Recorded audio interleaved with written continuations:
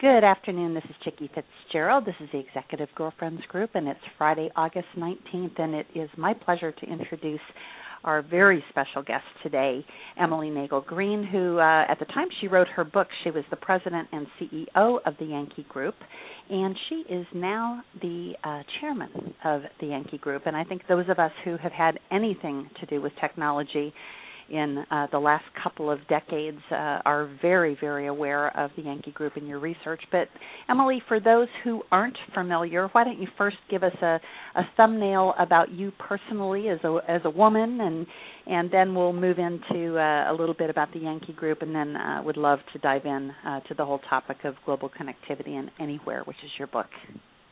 Thank you, and hi, everyone. I'm delighted to join you this afternoon. I can't think of a nicer way to end a week than to connect with some other women who are trying to make a difference in the world, and so I'm happy to be here. Let's see, a little bit about me. I'm going to be 54 shortly, but I don't look at it. I'm sure none of us on this call look our ages. Not after those great haircuts we all have. We all have fabulous hair, I know that. I've been married for 23 years, and I have a daughter going off to college for the first time in a week, and it's going to be my husband and me and the dog pretty soon. As Chickie mentioned, I was the president and CEO of Yankee Group Research. It's a 40-year-old technology research firm based here in Boston, and I was the CEO for 5 years. I helped lead the acquisition of the company by the current ownership, the current investors, and we released my book last year, and I had such a great time writing it, and we had made so much progress in transforming the research business itself that I decided that what I really wanted to do for my own next act was to give myself more of a portfolio life, to keep a finger in with Yankee Group, but free up some of my time to do other things, one of which would be to write another book. So for some crazy reason, I have undertaken writing a second book. We'll see how that goes. Yeah, when I wrote my first book, I told all my friends that if I ever told them I was writing another one, to just hit me on the side of the head because we could get the pain over right away. Well, in that sense, I think it's a lot like having children, because after you get through labor, you think, I'll never do that again. Well, it's true. And my first book, actually, I took 9 months to write it because I didn't know any better. And then I wrote 3 in the space of a year. They were more, kind of research reports for the travel industry where I come from. And actually, it's so funny, Emily, because when I got your book in, I sat and I looked at it and I thought, Don Tapscott, I know him. And he actually did some work, I'm pretty sure it was at WorldSpan when we were looking at a global merger with Amadeus in Europe, which is what I was hired to do. And he was the consultant who was brought in. Oh, how interesting. Well, he's and I didn't mention that to you earlier, but I reached out to him on LinkedIn because, of course, global connectivity and revolutionizing the way we do business is what we're talking about. But isn't that funny that we have that in common? He is amazing. And talk about someone who has stayed current with technology. If you follow him on Twitter, you'll hardly follow anybody else because he tweets constantly. But, quite a thoughtful man, and I was delighted that he was willing to offer a forward to the book and an incredible endorsement. So I was very fortunate there. So tell us a little bit about being the CEO, president and CEO of a group that service primarily technology and telecommunications, right? That's the sweet spot of the Yankee Group's research? That's right.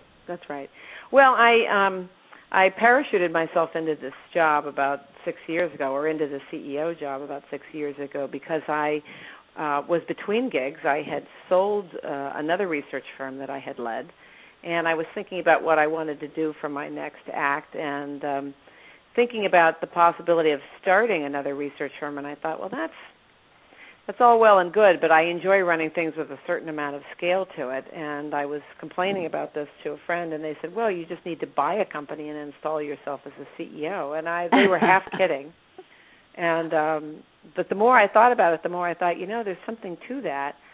If I have a point of view about an opportunity for a research firm to step out on some trends that I think are emerging in the tech sector, where I've spent 30 years, then maybe my ideas would be a platform for extending the value that an existing research firm might serve the industry. And I had known Yankee Group as a competitor in the research business for many years, and I knew the owners, and I approached them about their interest potentially in selling the firm. And long story short, I ultimately convinced them to sell it, and I found investors to back me in buying it. And what we undertook about 6 years ago was the transformation of the research company into a mobile-centric research firm, a firm right. that would try to own the job of defining the transformation we felt was ahead at that point in how mobility affects our lives. Right, very interesting. Yeah, I just came off of what, and our listeners have heard much about this story, but I think I mentioned earlier I had built a company and raised $7 million, built out technology, and it ended up being a spectacular failure for all the reasons why startups fail, which gives the investment community heartburn. But boy, I learned so much. But out of that, we were doing an enormous amount of work with people like Panasonic Automotive, and I've done a lot of work in the mobile space in the past with Intel and Motorola and Siemens, and I mean, you name it.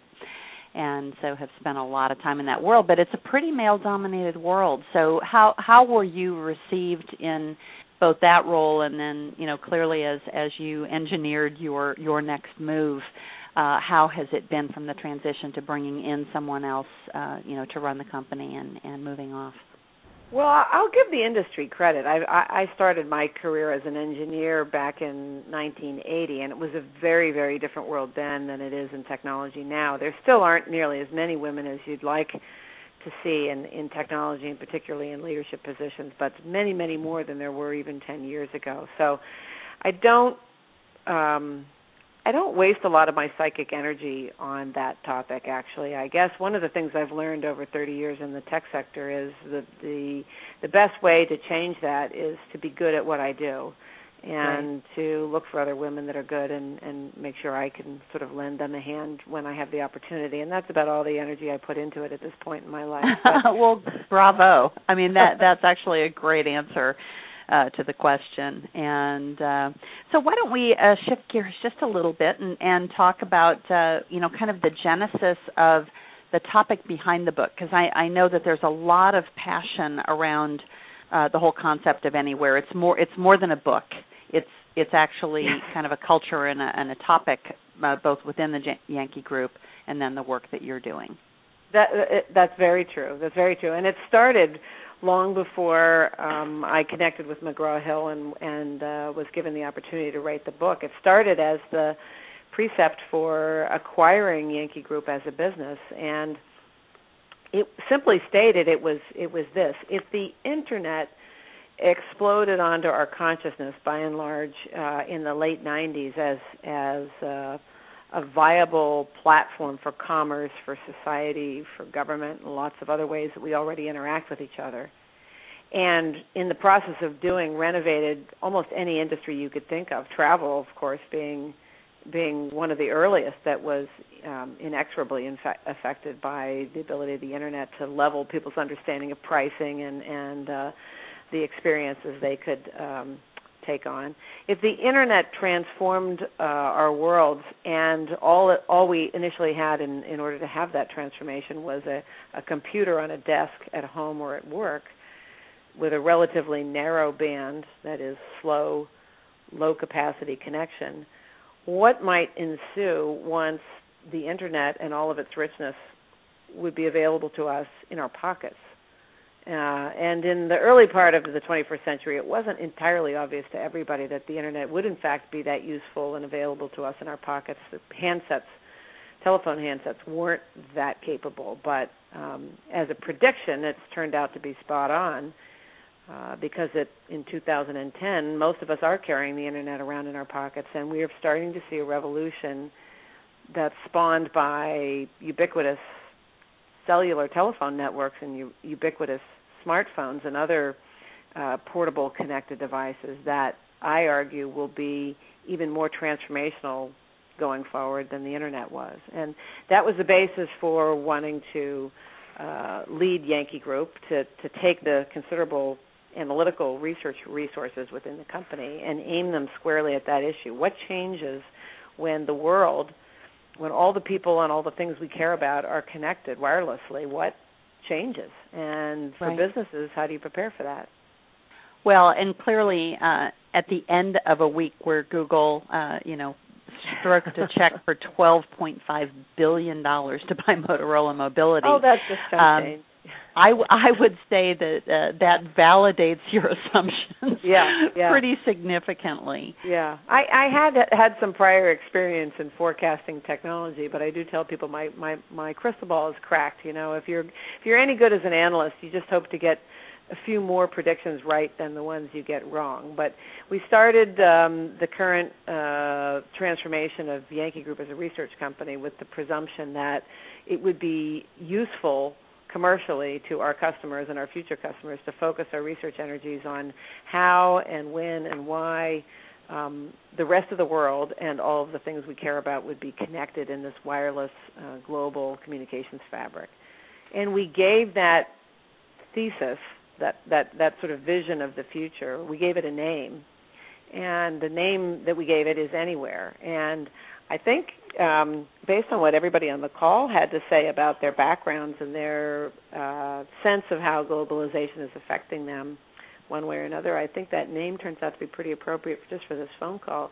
We called it Anywhere because I said, among other things, this transformation that would be revealed to us through the eventual ubiquity of wireless connectivity to us and our things was going to change the meaning of location forever.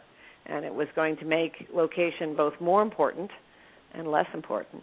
And so for Marge, in consulting with corporate clients about business travel, and for Michelle, is it that who does property management, and for Cecilia in the travel business, and for Rebecca in the user experience, I think the transformation of the role that geography and places play in our lives, because the network in many cases supplants those. Right. I think it's going to be the largest change we all live through. Well, I would agree, and we have been exploring one of the kind of aspects of the venture that Rebecca and I were involved in. Obviously, had to do with mobility, but more importantly, it also had to do with the different dimensions of who you are under different circumstances. So it isn't just location. It's if someone is trying to serve me up content on a mobile phone and I'm by myself and I'm hungry, I don't want to have to browse through 12,000 choices that Google might serve up to me. What I really want to know is which Indian and Thai and kind of new kind of restaurants are available. And when my kids are with me, I want something completely different. And so I think there's going to be an added dimension. Mm-hmm. Yeah. I think right now people are focused on location, and they have to get their arms around what you just said. And I actually love that, changing the meaning of location forever.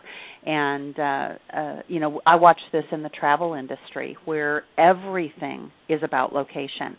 And they don't understand as an industry that, only a certain percentage of the population actually know where they want to go, and they're missing out on the whole possibility of marrying what you like to do with where you're going and want to do that thing. Right.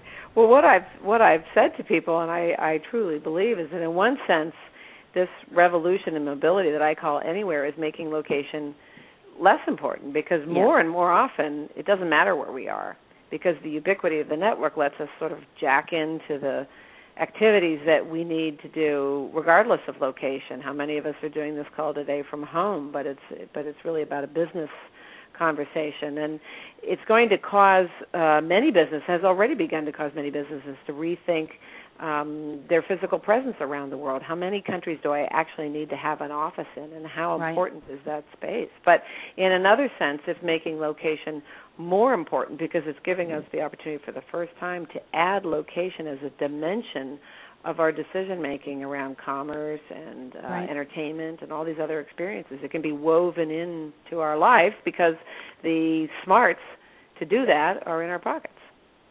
Exactly. Emily, when you put this book together, it looks like you did some interviewing. So who did you talk to, and what did you learn from them? Well, I had some great advice before I started the book. I have a number of friends in the tech sector, many of them based here in Boston, who have written books, and I went around on a little preliminary research project of my own as a researcher, asking each of them, what was the smartest thing you did when you wrote your book, and what do you wish you'd done better? And one friend of mine said, the smartest thing I did was find a bunch of smart people to research, because I thought initially that writing the book was all about demonstrating how smart I am.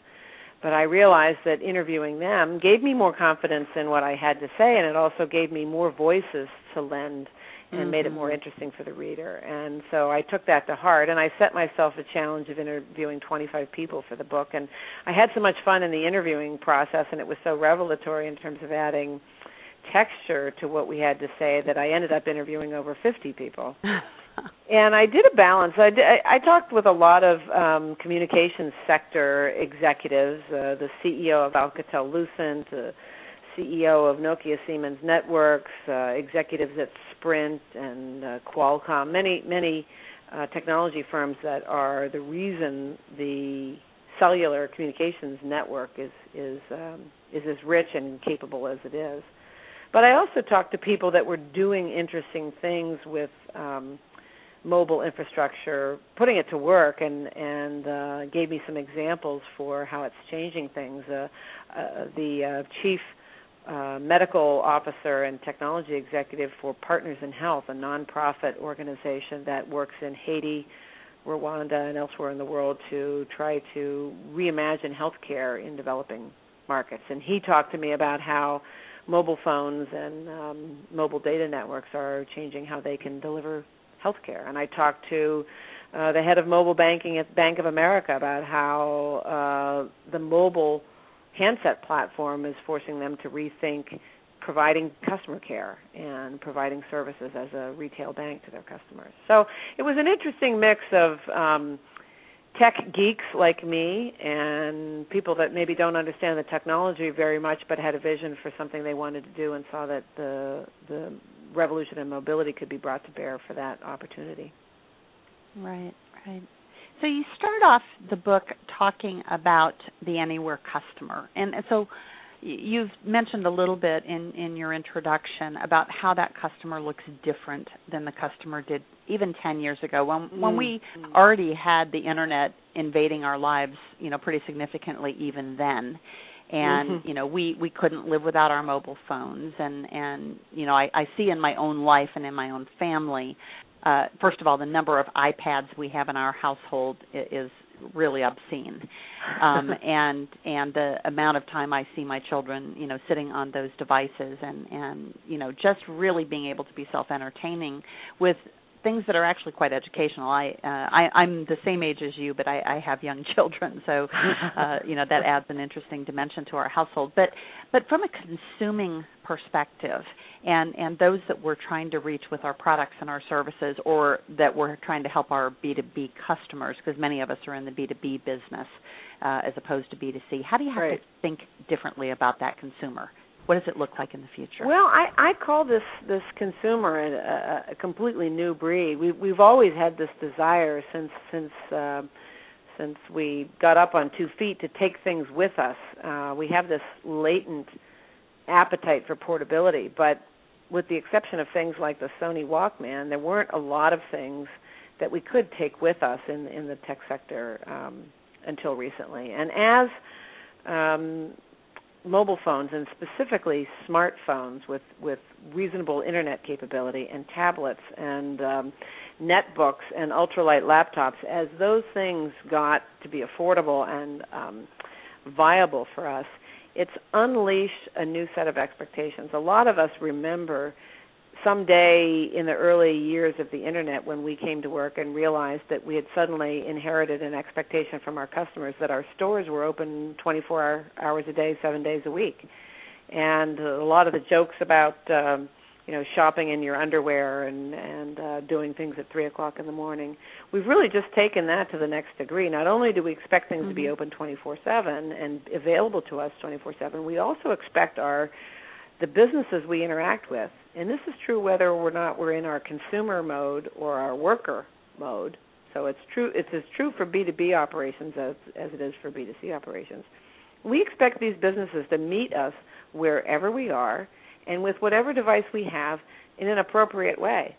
So if the challenge of the Internet's commercialization was to stand up a business that could be available to our customers 24 hours a day on a computer, it's now stepped up exponentially to, and I now expect you to be available to me on a BlackBerry. Oops, no, I'm not using a BlackBerry anymore. I'm using an iPhone. Oops, no, I changed to an Android smartphone, and now I got a tablet. And I want you, my brand that I spend money with, to appear in a meaningful, appropriate way on all these devices. And the devices aren't homogeneous anymore. The days of Microsoft very nicely neutering the differences between a Dell laptop and a Hewlett-Packard laptop so that application software could appear the same on either of those computers, those days are largely gone. And we're entering a world of heterogeneous devices, all of which could be channels to our workers, our customers, our employees, our partners.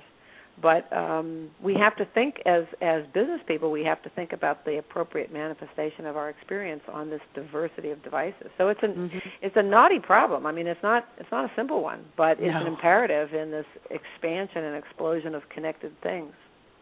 Right, and you're so right. I mean, a couple of weeks ago on the call we were talking about my son had gone off to church camp, and when he came back, we had done like an HGTV makeover of his room. But the angst I went through over the weekend when I realized I couldn't decide on Friday afternoon that I wanted this bedspread and have it arrive by Tuesday morning.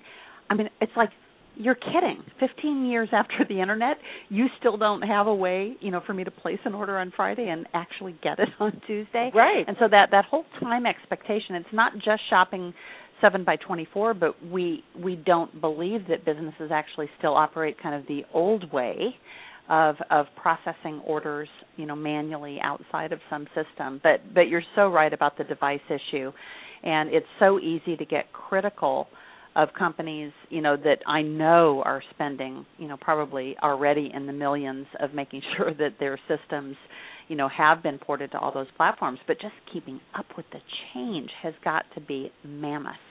It's scary, and for businesses the size of American Express, for instance, the investment is going to be in the 8 figures. It's going to be in the tens of millions or hundreds of millions before this phase hits any kind of maturity, because we're just at the front end of this gig, because now we're talking about smartphones and tablets, but it's my contention that many, many more of the things in our lives are going to take on connectivity, wireless connectivity, because it adds a level of utility to those devices in the same way that electricity made those tools useful a generation ago. And as more and more of the things around us become connected, our cars, our appliances, in the next 5 to 10 years, brands that are just wrestling now with the diversity in smartphones and tablets are going to start asking themselves, what's the appropriate way for my brand to appear and to function on a device that happens to be connected to the Internet, but maybe doesn't have a conventional screen and keyboard the way a computer does, but it has some level of sensors and functionalities that I can take advantage of as a company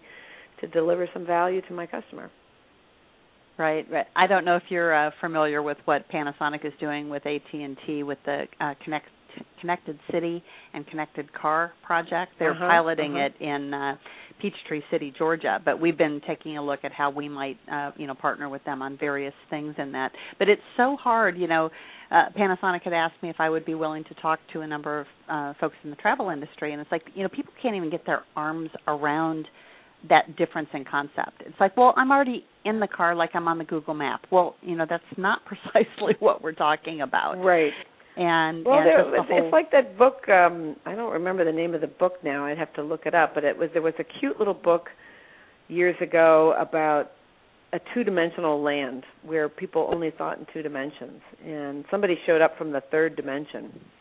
And everybody in the two-dimensional land was about lines and squares and circles, and this character appeared from the 3rd dimension that was a sphere or a cube, and they they couldn't understand that third dimension. And that's exactly where we are with connected things. That's great. I would love to know the name of that book. I'll track it down and I'll send it to you after our conversation. This is where we are with connected things. I collect them, and I have a connected umbrella, and I have a connected pill bottle, and I have a whole bunch of other things that are connected. And it's a fun exercise when I meet people and talk about this to invite them to speculate on why you'd want a connected umbrella. People really get stuck.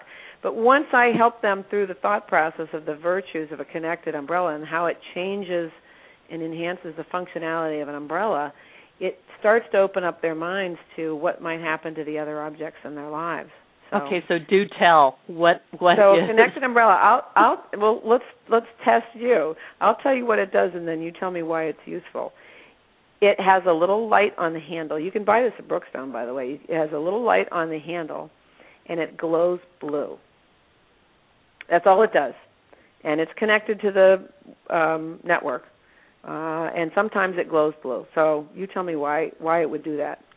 As the humidity increases, or it receives information about weather coming into your proximity. Exactly. It tells you that it's about to rain, and that's useful because the one time an umbrella is useless to you when it's raining is when you don't have it. When it's in your car and you're right. not. So it lives by my front door. I walk to work, and I can look at the umbrella on my way out the door. It's a piece of glanceable information, which is a term that was coined by some people at MIT Media Lab. You just glance at it. You don't have to read anything, and if that soft little blue light is just sort of gently pulsing, then I know that rain has been predicted where I am sometime in the next 24 hours, and I take the umbrella. Wow. So, I think what's going to happen, right now we're just at the cusp of wrestling with the explosion of smartphone technology and the expectation that the 24/7 culture of the Internet is now expanding to a global culture such that anywhere we are has to be able to provide us with the resources we want as a worker and a consumer. But what's going to happen after that is this explosion in new connected devices. Wow. So talk to me a little bit about what an Anywhere enterprise looks like, an organization that has embraced the concept of the Anywhere customer. How do they transform themselves, all the way from the front end in marketing, right. all the way through product development and rollout of products and customer support? What does that look like?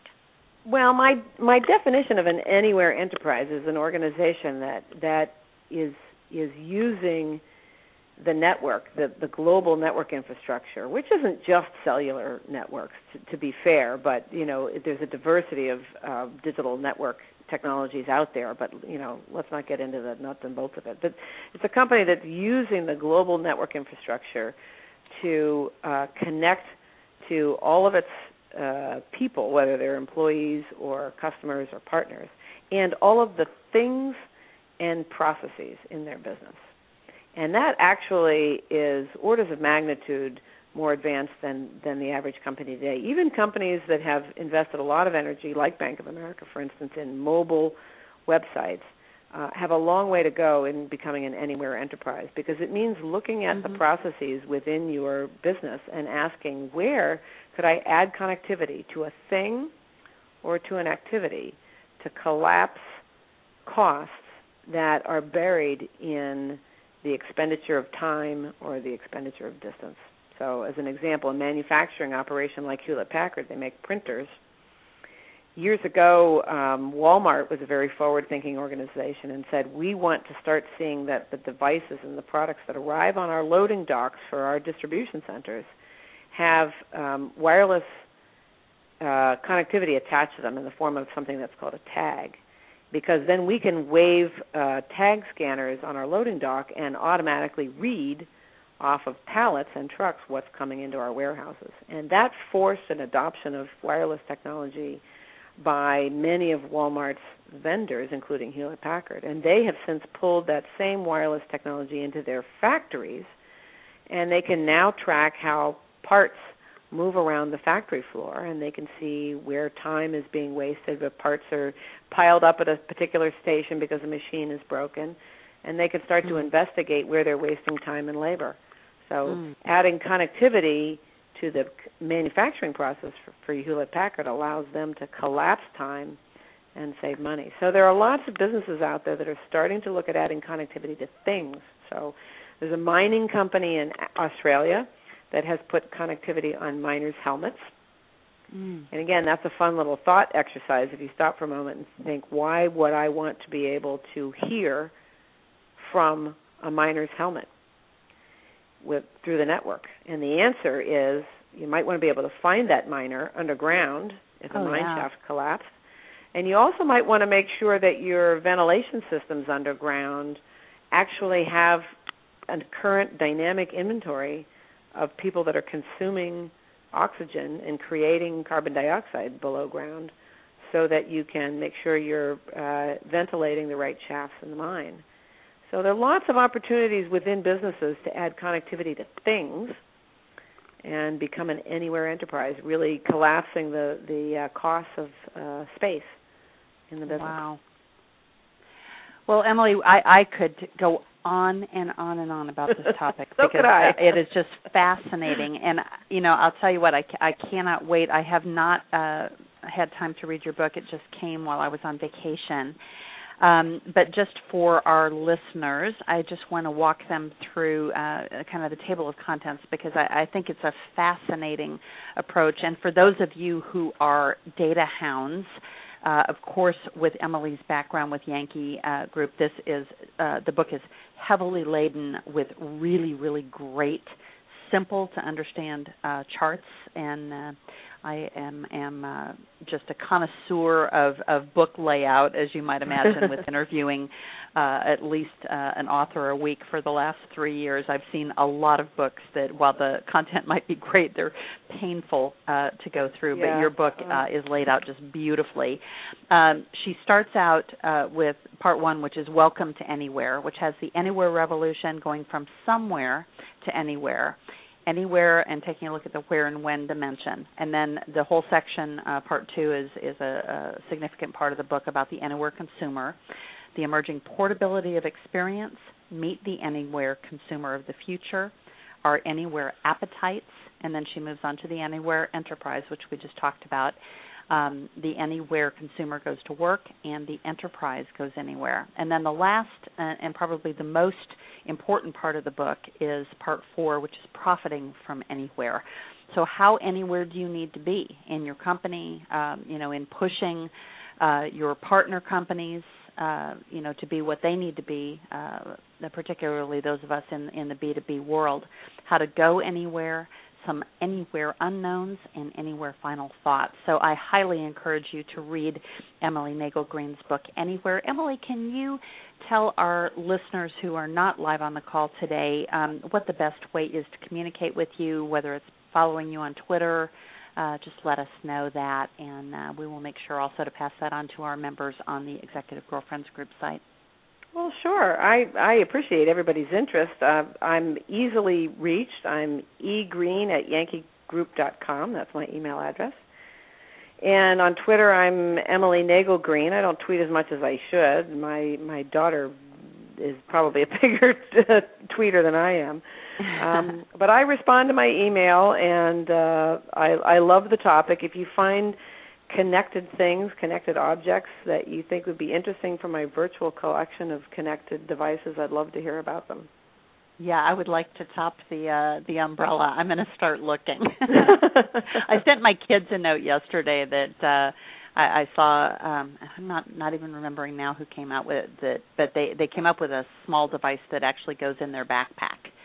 And it's a GPS device. Yep.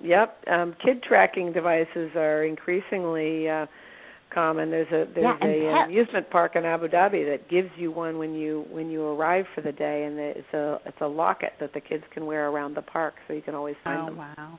Yeah, I think Disney's looking at that too. And I also saw pets because we're right in the middle of hurricane season, and they always tell you that if you can't do like the chip in bed thing in your pet, you need to take a look at a GPS thing. But, my cat very quickly after we brought him home from the pet store figured out how to get his collar off. So I can't imagine how to get JoJo to wear a GPS. But if I figure that out, I'll let you know. All right. Well, Emily, it has been just delightful. We went a little bit longer than I had promised you we would, but I am going to end the recorded part of the call here pretty soon, but I just want to make sure if we have any questions or comments from the folks who are live on the call, I always like to give them a chance. So, ladies, is there anybody who would like to chime in? Oh, hi, it's Cecilia, Chicky, and Emily. Just really quick, I just wanted to comment on the direction of the call was really great with the mobile and everything that's going on, and I find it fascinating, and I also find it, it's very overwhelming as a, business trying to adapt. I had an interesting observation, which really is more related to the younger generation, and their mindset on mobile is unbelievable. And obviously, I think that's driving a lot of it. And in my company, where customers are, adding attractions and buying them from us, and then printing out a document to go to an attraction and have it scanned to get in. We started using QR codes because they keep more information, and it allows us to reach out to customers, and they can add and change. And I heard a young woman talking about her past. She goes, and I was expecting to get this book. Then you sent me the mobile phone thing. And at that point in time, it never even occurred to me that someone was going to use this on their mobile phone. But she saw the code, and it meant nothing but mobile to her. And it didn't even mean mobile to me. And it was so amazing, and it shifted the whole, we had to stop everything, train our attractions to accept mobile phones, and push this out as a mobile attraction pass, because that's what the customers were telling us we had to do, because they don't think any other way. And it was amazing, and I find the whole thing very fascinating, and it's moving so fast. It's hard to keep up. It's an exponential adoption, and somebody years ago, I think it was Ray Kurzweil, said about exponential phenomena that one of their characteristics is that you don't think anything's happening until it crosses over some point, and then it suddenly feels like it's exploding onto the scene. And it's really 5 billion people around the world now have these phones, and we now have a generation of kids that never didn't have them. So that's what's creating this tremendous platform that we suddenly feel we can't do without. Yep. It's amazing. Great call. Thank you very much. All right. Anybody else? Okay, great. Well, I'm going to turn off the recorded portion, and we'll just take a couple of minutes to catch up on a personal level. So, again, Emily, thank you so much, and you're welcome to hang on, but I am going to terminate the recorded portion. So hang on one second. My pleasure.